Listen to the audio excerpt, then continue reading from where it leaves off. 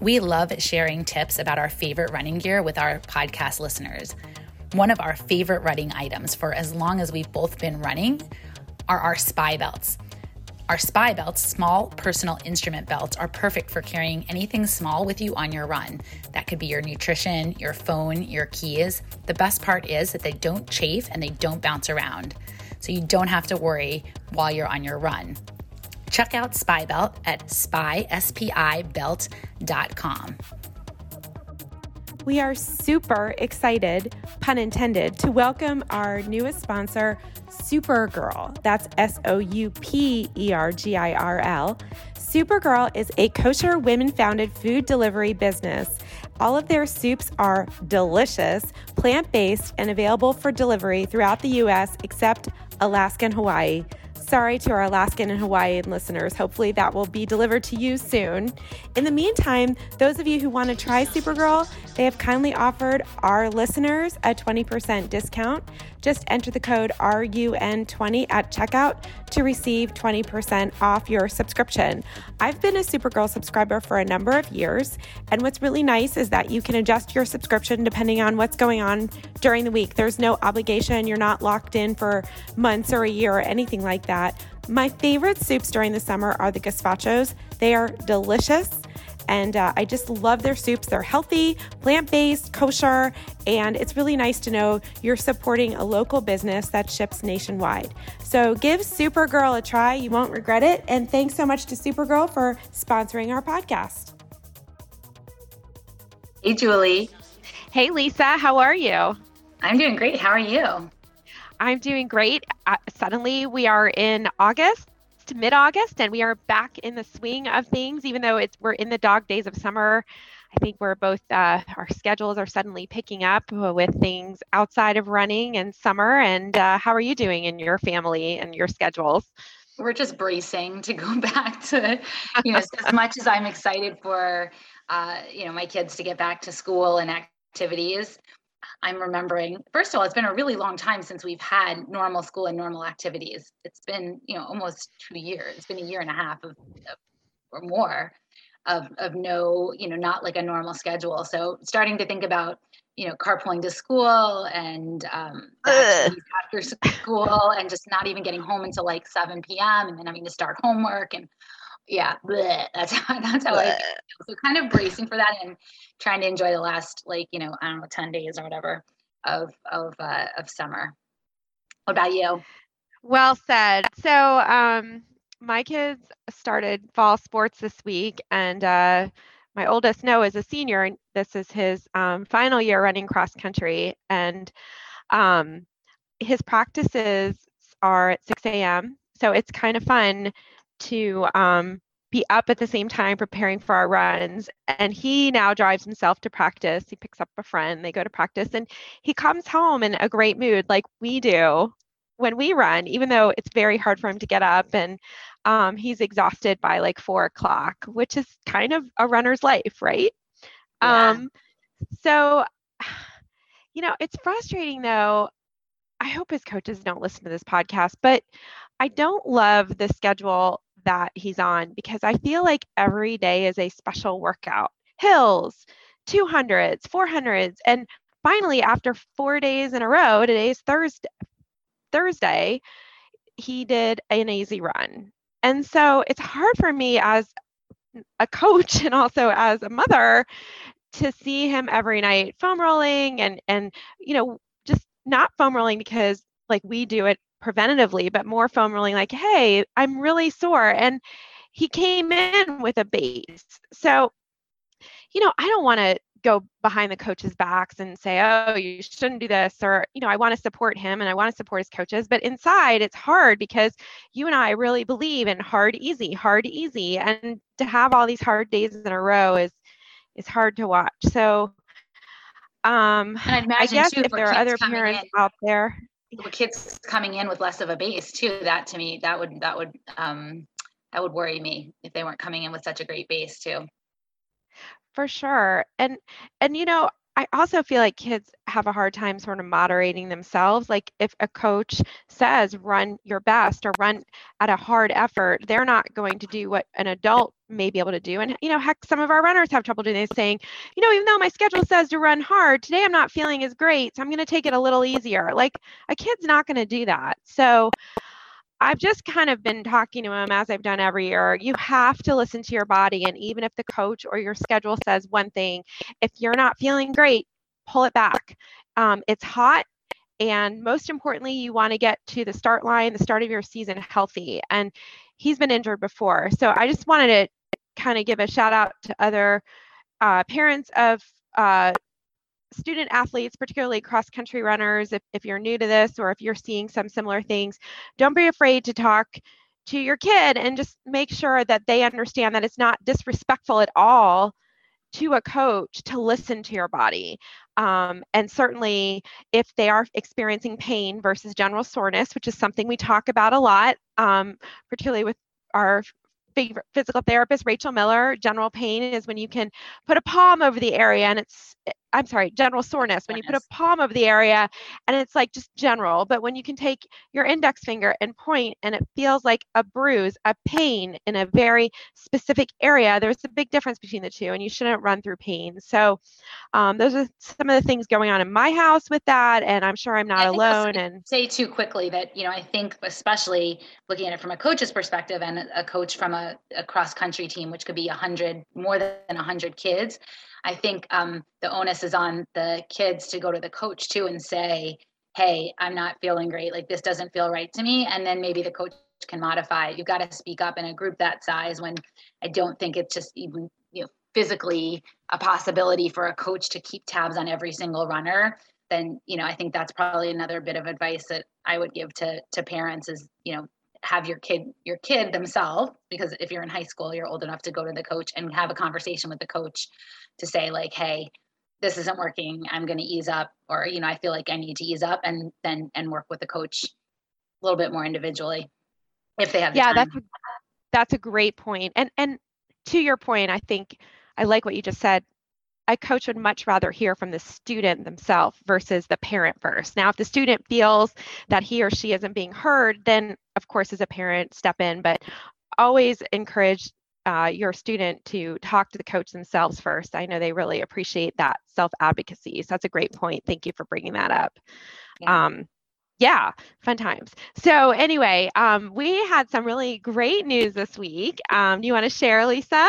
Yeah, it's really exciting. And I'd heard some buzzings of it a couple of weeks ago. I think this may be the second round of emails that went out, but the BAA, for whatever reason, I guess hasn't reached capacity for the Boston Marathon for this October, and has been in little bits and groups sending out invitations to runners who missed the cutoff. So just to explain again, for people who may not be familiar, there is a qualifying time for each gender and age group for Boston Marathon. So let's say for very young guys, the fastest time up to age 34 guys, it's you have to run a 3-hour marathon. So let's say you run a 2:58 marathon, great, you've qualified for Boston, but then you go to register, and registrants are allowed in based on basically the amount that they qualified by. And if the race fills up quickly, then there may be people who qualified but didn't get in through the registration process. And this year the buffer was really big. It was over 7 minutes. So you may have had a qualifying time, but if you didn't qualify by at least 7.5 minutes, you actually didn't get in. And it was frustrating for a lot of people this year because the field was reduced, and we have runners who had qualified by pretty healthy margin, 5-6 minutes, who didn't get in because they missed it by that extra cutoff by at least a minute or two. And some were seconds, and some we've had on our podcast before, and we've highlighted them. And it was really frustrating for people too, a lot of runners who've worked really, really hard over the years and finally, qualified for Boston and may have been in for 2020, and then 2020 was canceled. And then when they reapplied for 2021, missed that cutoff. So what has happened in the last few weeks is groups of runners have been getting emails saying you're now invited to register.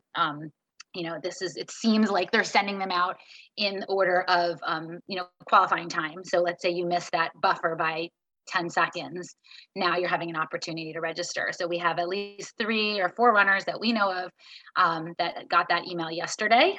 And they, all along had been assuming they weren't going to be running Boston. They may have signed up for the virtual Boston or a different marathon, or some just said, never mind, I'm not going to run a marathon. And now we are 7 weeks out, and now they got an invitation to register for Boston. And so, Conroy Zien is one of our local friends who we had on the podcast many episodes ago that talked about how long he had worked, to qualify for Boston, and have finally gotten in, and then he had missed the cutoff, and he is now going to Boston. So we have several other runners that's happened to. So for us, that's so exciting. I wish all of the runners who had quote unquote missed the cutoff were able to be included, and now go to Boston. But it's interesting because I think this is happening because of lower registration, and whether that's lower acceptance of charity bibs by those charities that have been given charity bibs. We know that there's been a lower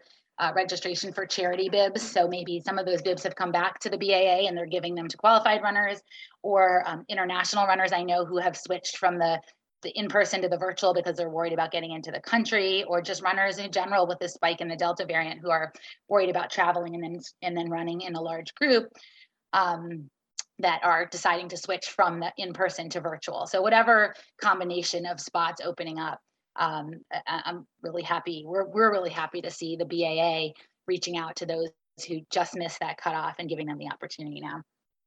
Yeah, it's so exciting. I mean, it's the runners that we heard of personally, the runners we coach, in addition to Conroy, are Rod Vieira, who was also a guest on our podcast last year, and Lisa White, who we coach. So it was just really thrilling to hear the news.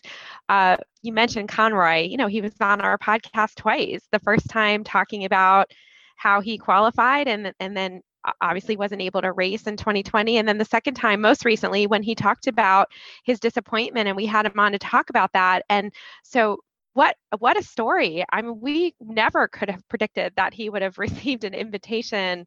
And wow. So Godspeed all those people who got invitations and getting that hotel and getting a decent rate, but hopefully that will work out too. Hotel rooms are ridiculously priced for the weekend, but hopefully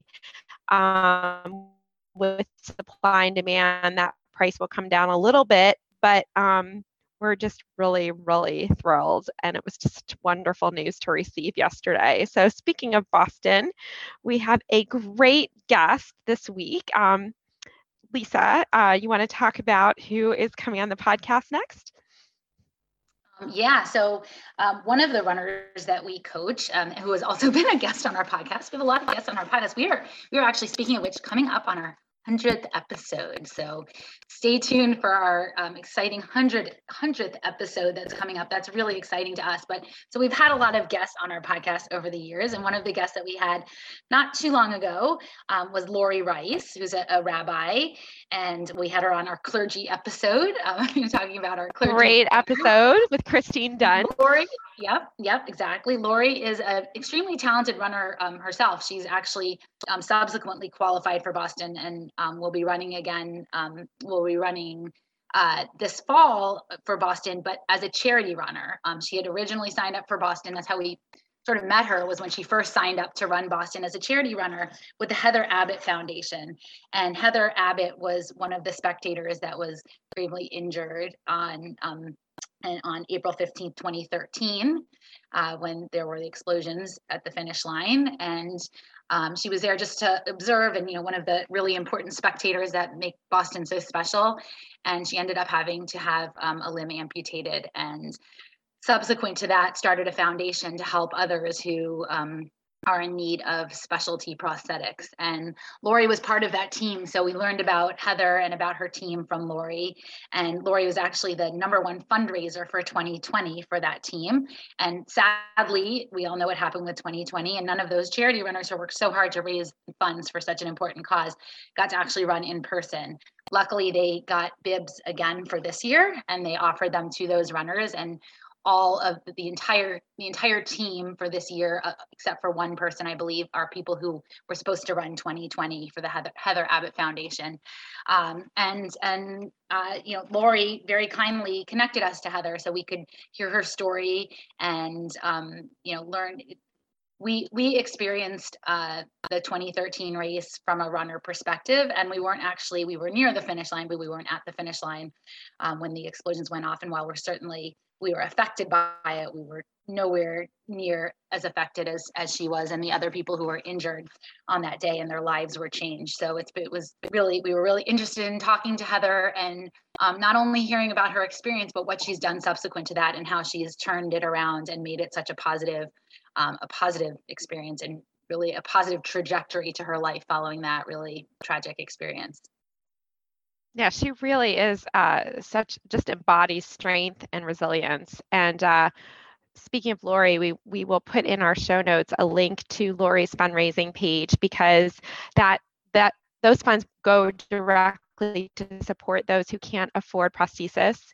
And Heather explains how expensive that is and why that's an important cause to her. And certainly all of us want to see those who want to be able to do the things they could do previously have prosthesis for different reasons, such as running. In Heather's case, stand-up paddleboarding. She has a prosthesis for that, and regular everyday activities. Wearing high heels. Very cost prohibitive. Yes, wearing high heels. I love that. She has one for wearing high heels, as she should. So, but also to how a corporation could book Heather to speak. That's something she does. She does a lot of corporate speaking. And now that things are opening up, that's if you work for a company that brings in speakers, she would be an excellent speaker. And also to Lori's fundraising page, if there's anyone out there that would like to make a donation to the Heather Abbott Foundation through Lori, that would be wonderful. I know that would be much appreciated. And Lisa, also just hearing Heather talk, you and I have always supported charity bibs. It's an important part of Boston. Certainly when we talk to Dave about charity and how it's such an important element to the Boston Marathon, we understand even more why it's just part of the fabric of the Boston Marathon. But hearing from Heather firsthand and how she started this charity and why the Boston Marathon is so important to be able to fund her charity and her mission, it really struck me. Like, I hope those who are listening who feel that the charity bibs take away from others will hear this and remember that this is what the Boston Marathon is about. And it's just so important to embrace this as much as we embrace Boston and the challenge of getting in and the race itself. The charity component is just as important. And Heather certainly puts a face and a name to that. That's really well said. I know there are a lot of people who think there should be fewer charity spots and more spots for qualified runners. And in an ideal world, there would be both, but you're absolutely right. I think after talking to Heather, we really see the importance of having those charity bibs in that part of the marathon. And frankly, that's what makes Boston so special, is that it's more than just a race. Yeah, well said. So stay tuned for Heather's interview, and then stay with us for next week when we record our 100th episode. And we just want to thank everyone for listening and putting up with us for 100 episodes.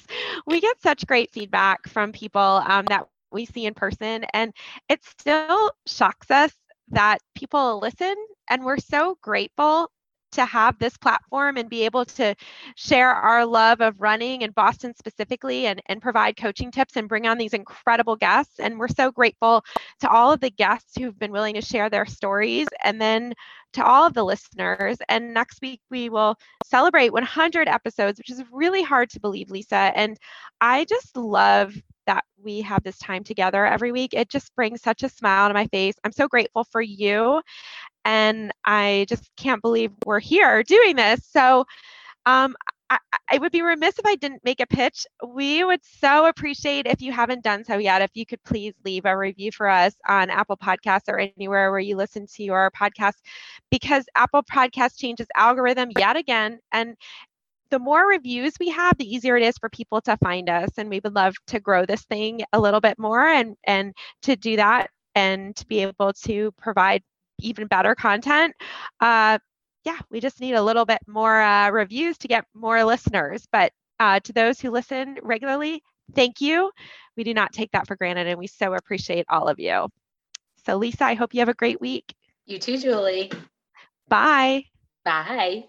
We wanted to take a quick break from the podcast to thank our friends at R&J Sports for their support. R&J is our go-to expert on all things running gear related, particularly running shoes. If you've struggled with finding the right shoes, the staff at R&J can help solve just about any problem or issue. As a small, locally owned business, R&J is heavily involved in and supportive of the local running community. They get runners. They are runners. R&J has been an enthusiastic supporter of our podcast and our training programs, including our Montgomery County Public Schools program. We are so appreciative of their support.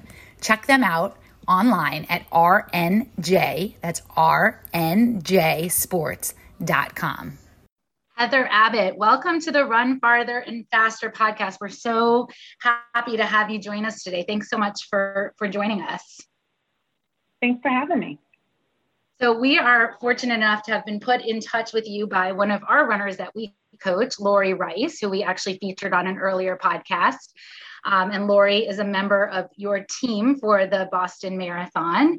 And she was kind enough to put us in touch with you. And we are a Boston Marathon podcast. We cover all sorts of topics, but your story resonates really, really deeply with us.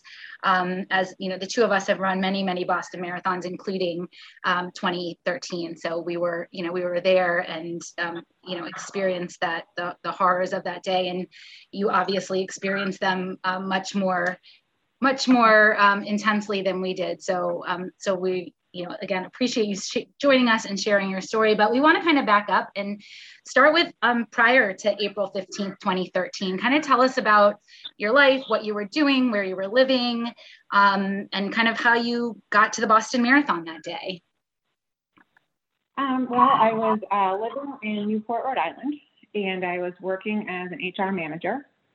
And I was at the Boston Marathon in 2013 because it was sort of a tradition for me to go there with a group of friends each year.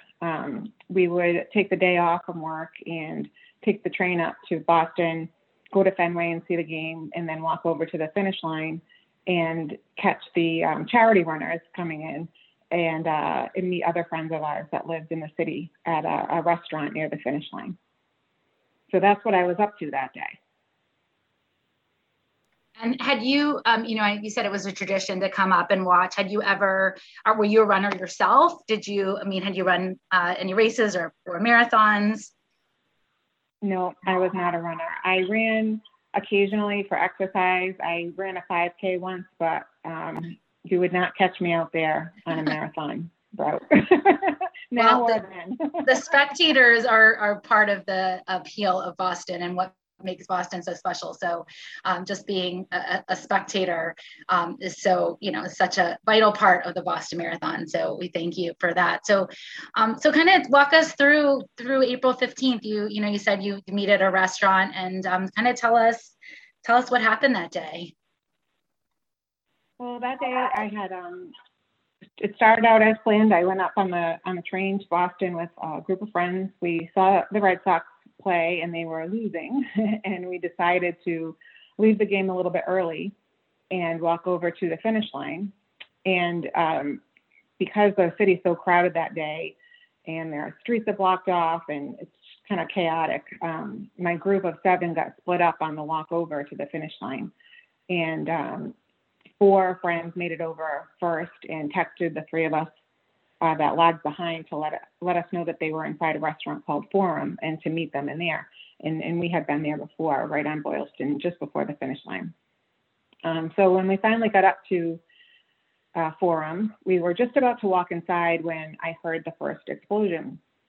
And I can remember turning to my right and seeing the smoke in the air and, kind of course, wondering what was happening. But before I really had a chance to even say anything to my friend next to me, the second explosion occurred a few feet away from where I was standing. And the next thing I knew, I had been catapulted through the air, through the open doors of the restaurant Forum, and had landed on the ground. So when I kind of came to, I saw a lot of smoke, a lot of glass shattered and blood on the floor. People were running away from the direction of the street and screaming. It was really chaotic. And I shortly realized that I was in tremendous pain. My foot was really hurting me. Felt like it was on fire. And I knew I couldn't stand up and run.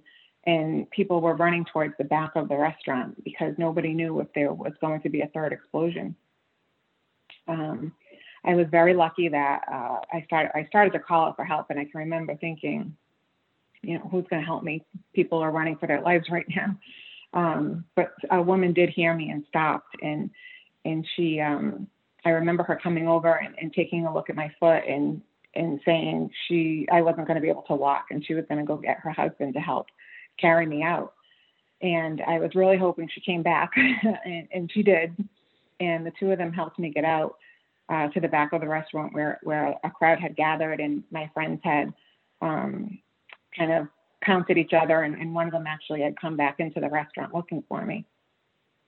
And I was put on the ground, and a doctor and a nurse happened to be in the crowd and were directing one of my friends to take his belt off and let them use it as a tourniquet for my leg. And that probably saved my life because I was losing so much blood. Eventually, it felt like forever, but I'm sure it wasn't very long. An ambulance came and took me to the hospital. How were your friends? Like, were your friends okay? Was anybody else injured in your group of friends? They weren't. The four who were inside weren't injured at all. And the other two who were standing next to me, strangely, weren't injured either. It was sort of random who was injured, just based on where the shrapnel landed or flew. And it did turn out, though, that I had another friend who I planned to meet that day at Forum, who was standing not too far from where I was. I didn't know at the time, but she happened to be injured and also lost her leg. Wow. And what was going through your mind in those first, few minutes? Did you think, did you immediately think it was somebody who had planted something? Did you think something had gone, I guess the second one, you probably then processed that this was something nefarious, but what was going through your mind those first, 10, 15, 20 minutes until you were put into the ambulance and taken away? I don't think I really thought about what exactly it was. I did know that it was probably something not very good going on. And I really was just worried about getting to a hospital. But it was really hard to even think about anything else because, it just wasn't something I was expecting to happen. And I could tell I didn't look at my foot myself, but I could tell by the looks on the faces of people who did see it that it was pretty bad. So I was really concentrating on making sure I got to a hospital quickly. And what about your family? Did you have family reaching out to you that you knew you were there, and were people looking for you and reaching out to find out if you were okay? When I was in the ambulance, the only telephone number I memorized by heart was the one in the house where I grew up, and my parents still lived there at the time. So I asked one of the people in the ambulance with me to call my mom and tell her. So she knew right away, and then she and my dad immediately came up to Boston. But from what I understand, the friends I was with that day were getting lots of calls and texts, and if they could get them, because I think the cell lines were all clogged up. But yeah, people were trying to find out if all of us were okay. So do you remember the details after you arrived at the hospital in the ambulance? What's your memory like? For some people, for example, after going through a trauma, they remember everything, while for other people, they block it out. How about you? Do you remember the events when you arrived at the hospital? And can you talk to us kind of about what that looked like? Well, when I was brought to the hospital, I was immediately taken into the OR. I remember, a doctor meeting us at the front and just being put on an IV and given anesthesia right away. So it wasn't long before I was in surgery. And then when I came out, my mom was there, and my friends that I had been with that day were all still there. They stayed for several days after that in their same clothes they were wearing at the time it happened. And doctors were really trying to assess the damage to my foot and whether or not they would be able to salvage it. So you had to make a really difficult decision while still undergoing the shock of what had happened. Tell us a little bit about that decision and how you were able to process and make that decision. Well, yeah, it didn't feel like much of a decision, although I had hoped it would be. After 4 surgeries over the course of a few days, the team of doctors that had seen my injuries came in and told me, what my options were. And basically they could try to salvage the leg, and there was no guarantee that they would be able to do that. There could be a period of time they attempted to do it and then discovered that really they would have to amputate it later on. And even if they did salvage it, they said that it would be, I would have to have my ankle fused. They were just, my foot was the bones were completely shattered, and my heel was completely blown off. So they would have to try to reconstruct it the best they could. I would only be able to wear sneakers. They said I wouldn't be able to walk for long periods of time at all. Definitely never run or do anything with any sort of high activity. And that I may need crutches or some sort of assistive device occasionally in order to walk, or I could have my leg amputated and wear a prosthesis. Neither choices were exactly good ones, but no. After I did, I asked the doctor. I had a really great surgeon at Brigham and Women's Hospital in Boston, and I said, if it were you, what would you do? And I know of a lot of other amputees that had to make similar decisions, didn't get real direct answers to that question, but he said, if it were me, I would get the prosthesis. I would wear the prosthesis. And he told me, all about all the things I'd be able to do with one. And he and others in the hospital arranged for me to meet lots of different amputees in order to make sure that, to understand what he was, the choice I was given and what I'd be able to do. Wow. Bedside manner matters, right? Just having that conversation and the way he presented it made it, in your words, not as difficult of a decision because he provided you with honest information and people to talk to. Absolutely. The hospital arranged for veterans to come in from all over the country, those who had lost limbs in Iraq and Afghanistan, to talk to those of us who were facing decisions like mine or had immediately had limbs amputated shortly after the bombing. And just to be able to talk to them and see how they walked and hear about all the different things they were able to do was extremely, extremely helpful. Heather, you mentioned that there, you and the others. So were there others in the hospital with you that had been through the same experience and were also now facing the same decisions? Did you get to meet those people and connect with them? At that time, there were. At that time, I didn't know them. I knew we were all in different hospitals. But eventually we all ended up at the same rehab hospital. Somewhere around 2 weeks after the bombing, 2 to 3 weeks, we were all pretty much there. And so we saw each other more at that point. And then, of course, the woman that I knew, who I wasn't with that day, but was standing close to me when the second explosion occurred, had also lost her limb. And so I did know her. And she was at a different hospital initially, but we connected once we were at the rehab facility. So talk to us a little bit about the rehab once you made that decision, and how does that work? How does the adjustment to a prosthesis, how long does that take? What does that look like, first physically, but then also mentally?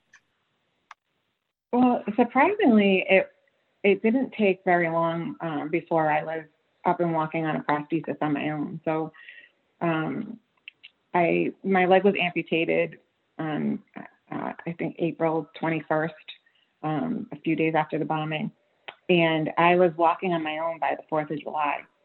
Wow. I had to be.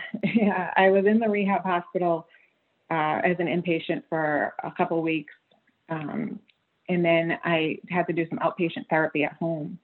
By the first week in June, I was fitted for my first prosthesis, and I practiced in outpatient physical therapy, learning to walk on it, and then on my own with 2 crutches, 1 crutch, and a cane, and then eventually without any other assistive devices until about the 4th of July, when I was finally able to be out and about doing things on my own again. So I remember when I went to outpatient physical therapy in the beginning of June, a woman walked in who had just broken her leg, and the physical therapist said to me, "You're going to be walking before she is." And I couldn't believe that, but it was true. It was. So it was pretty amazing how quickly, I was able to get my independence back, which was one of my biggest concerns. That's amazing. And at what point were you given more than one prosthesis? Because it's our understanding that you use a couple of different ones for different purposes. Yeah. Well, I had one for basic, just for walking initially, and then probably about 6 months after that, I had a high heel prosthesis that looked realistic, and I was able to wear 4-inch high heel shoes with. I had a prosthesis that was intended for running, and then I also had another one that I could wear in the water for stand-up paddleboarding. Yeah, and the importance of having those different prostheses to do what you love to do, whether that's wear high heels or go in the water and stand up paddleboard or go out for your run, seems like it was kind of the impetus for you to start the Heather Abbott Foundation. So tell us how that started and kind of where it's gone over the years, and what it's been able to do as a result of your work. Yeah, I was very lucky to be able to have all of those different types of prostheses to do things that I wanted to be able to do. And in large part, that was because of the Boston One Fund and all the generous people who donated to it, because it did cover medical expenses like prosthesis for those of us who were injured in the bombing, and charitable organizations that heard, knew about what happened, that reached out, that I otherwise, would have had to research on my own or find them on my own if I had been injured in a different way that wasn't so public. So I did really appreciate that, and I recognized it when I started to meet other amputees who were injured in much more private ways, like a motorcycle accident or something like that. And it really struck me when I had a young girl reach out to me at the time who was graduating high school, and she had seen a special that was done on my high heel prosthesis on CNN, and she said that she wanted me to know that she had been an amputee almost since birth, that she had a deformation in one of her limbs that caused an amputation before she was a year old. And she had always wanted a realistic looking prosthesis. And well, she started off by telling me if she could help me in any way, she'd be happy to. But she also asked me about my realistic looking prosthesis because it was something that she had always wanted. And she told me that she was going to be graduating and her prom was coming up, and she really wanted to wear a realistic looking prosthesis to her prom. So she was asking me where I got it and how much it cost, because health insurance typically doesn't cover more than one basic prosthesis that meets someone's minimum needs. So when I told her the tens of thousands of dollars that it cost, she said, well, I guess I could ask my parents for that as a graduation present or my first year of college. And she was right. That's how much it would cost.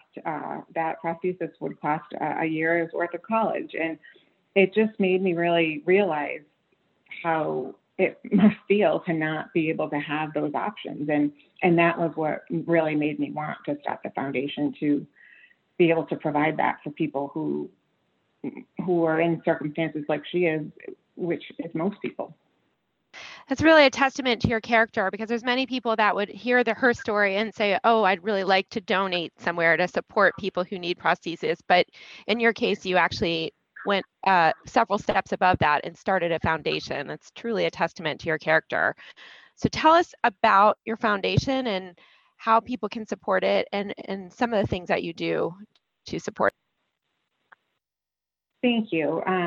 So the foundation was started at the end of 2014, and we have given prosthetic devices to individuals between the ages of 5 and 63 all over the country. And we provide prostheses for any type of activity that somebody would like, where they can't have it covered by their health insurance, or if they don't have health insurance that will cover it at all, or only a small portion. So we've given out high heel prostheses, running prostheses, snowboarding prostheses, microprocessor knees, all sorts of things that people struggle with because of insurance reasons typically.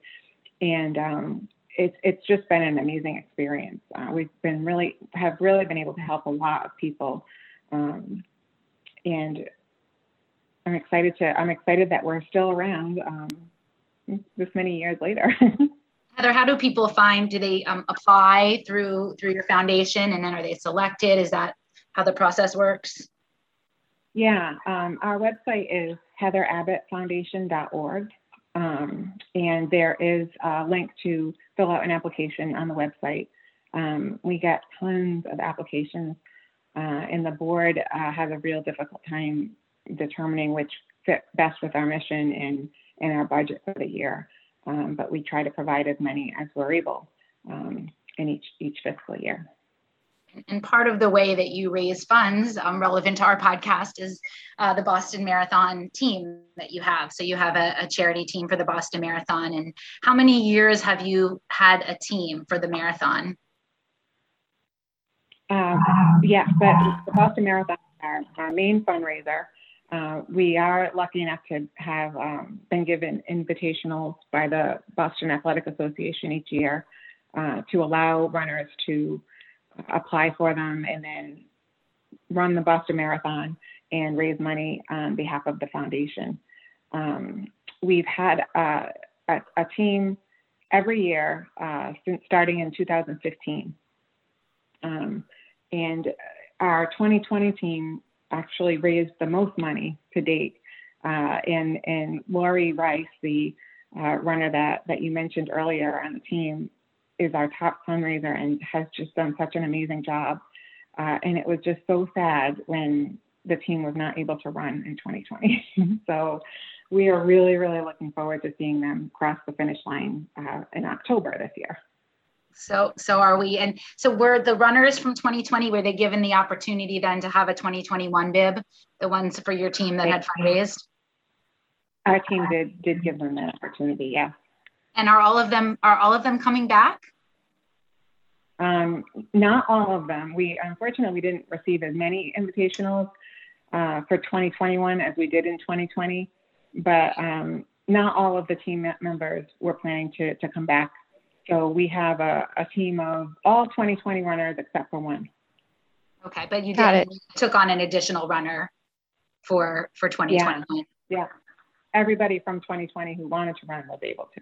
Have you started recruiting for 2022 yet, or do you not have that information from the BAA yet? We haven't started yet. We will be doing that shortly after the marathon in October, because the next one is scheduled to take place in April of 2022. So we'll be starting our application process shortly after the 2021 marathon concludes. Lisa, I was just going to say the same thing. We'll put in our show notes a link to Lori's fundraising page, because she is one of our runners. And then we will also put in a link once that is available for those who are interested in applying for a bib for 2022 and fundraising, because it sounds like a wonderful opportunity to directly support your mission. So I have a question about the people who helped you. I read an article that you have stayed in touch with them. Can you talk a little bit about who they were and your relationship with them? Yeah, it was actually a group of people that initially discovered me on the ground, who had been at a fundraiser that was taking place on the day of bombing at the Forum Restaurant. And the fundraiser was for the Joe Andruzzi Foundation.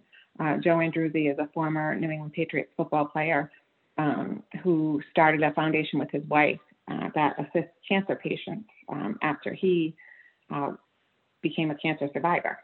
And so that individuals from that group discovered me on the ground, and the woman who was helping me and got her husband to help me eventually became friends of mine.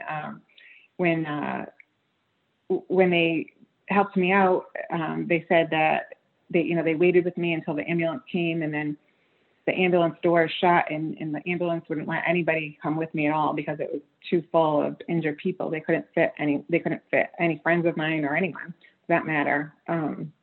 But they said how are we going to know what happened to this woman? But the man that in that couple, his name's Matt and his wife is Erin. Matt also happened to be a former New England Patriots football player.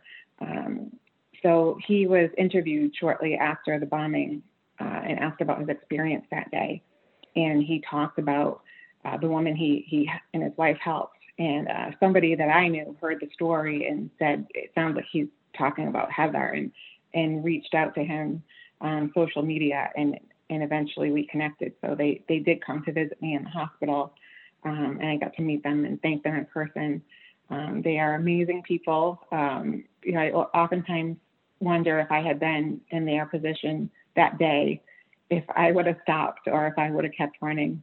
I'm really glad that they stopped, and we keep in touch. And prior to 2020, we saw each other every year on April 15th on Boylston Street. But I'm sure I will see them in October this year. A little change of timing, but it'll be good to see them again. Speaking of seeing them again, and April 15th of every year, do you go back and watch the marathon still? I do, because we have the team running. Where I'm there cheering on the team, and in fact, the year after the bombing in 2014, Erin Chatham, the woman who saved me, ran the marathon. It was her first marathon, and I actually dusted off my running leg and ran the last half mile with her. So I've been back every year since, and it was always a fun experience for me before 2013, and it's been even better since then. I think it's really also a testament to your strength that you not only ran a half mile a year after the bombings physically, but also mentally. So what is it that got you through to a point that you were able to not only run, but do it and enjoy it in the very place where you suffered greatly? So what advice do you have for people who have been through trauma? Because, I mean, what you did is really amazing, given what happened and how you turned it around and made it back into a fun experience, as you just mentioned. Thank you. I mean, I was very lucky that I had a lot of support. The friends who were with me that day and other friends, of course, and family were extremely supportive, have supported the foundation and been in Boston with me every year for the marathon. I also had a very unique support system by way of the other amputees from the bombing. There are 17 of us all together. So, having gone through this experience with them, 16 other people who know, exactly what it was like, was also, I think, very, very helpful in my recovery process. So, I think being able to speak with individuals who have been through what you've been through when you've had a traumatic experience is really helpful. And I think that has a lot to do with how I had a successful recovery. Yeah, that's great advice, and it really speaks to the power of community and connection and what you're providing now for people who are, in similar situations. So tell us, just so we can wrap it up and close it out, what are you doing now? We know, in addition to your professional job and the foundation, that you're a peer counselor. What does your life look like now? What are you doing now? I'm still working for the same company that I worked for prior to the bombing in HR. And up until recently, I was working part-time. I was running the foundation and doing a lot of public speaking all over the country. Since COVID hit, my public speaking dwindled a bit, so I have gone back to work full-time, and I'm still running the foundation with the group who helped me stand it up. We've got a great board that's really committed to our success and growing as much as we can to help as many amputees as we can. So if somebody's interested in having you publicly speak, how does that work? I do work for an agency that is on my website. So it's called the American Program Bureau, and typically people are able to reach out to them and they can connect us. That's great. Well, we're going to put all of the links in our show notes and make sure everyone knows how to find you. Heather, thank you so much for joining us. And we really want to give a shout out to Lori for connecting us to you and all the great work that you're doing. And like we said, this is, something that's an event that's near and dear to our hearts, and that we've seen the kind of the aftermath and are in awe of you, how you really turned it into something so positive and supportive for the community. So we're looking forward to being back in Boston in October, and we hope that we'll get to see you along the course somewhere. But thank you for all the amazing work that you're doing, and really, again, just thanks for sharing your story with us and your words of advice to our listeners. Thanks very much. Have a great day, Heather. Thanks again. You too. Bye. Bye-bye. Thank you so much for listening to the Run Farther and Faster Boston Marathon podcast. We want to give a special thanks to our editor, Aaron Bryant. And if you enjoyed this episode and enjoy listening to our podcast, please share it with others, and please leave a review if you haven't done so already on iTunes. Thanks for listening, and have a great week.